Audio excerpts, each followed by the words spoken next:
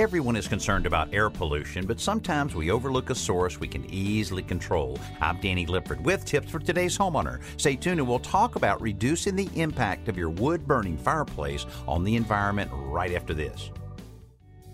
A wood-burning fireplace is a great addition to a home and can be a good source of supplemental heat, but it will emit more pollutants into the air if the fire isn't built properly. To minimize wood smoke pollution from a fireplace or wood stove, here are a few tricks you can try.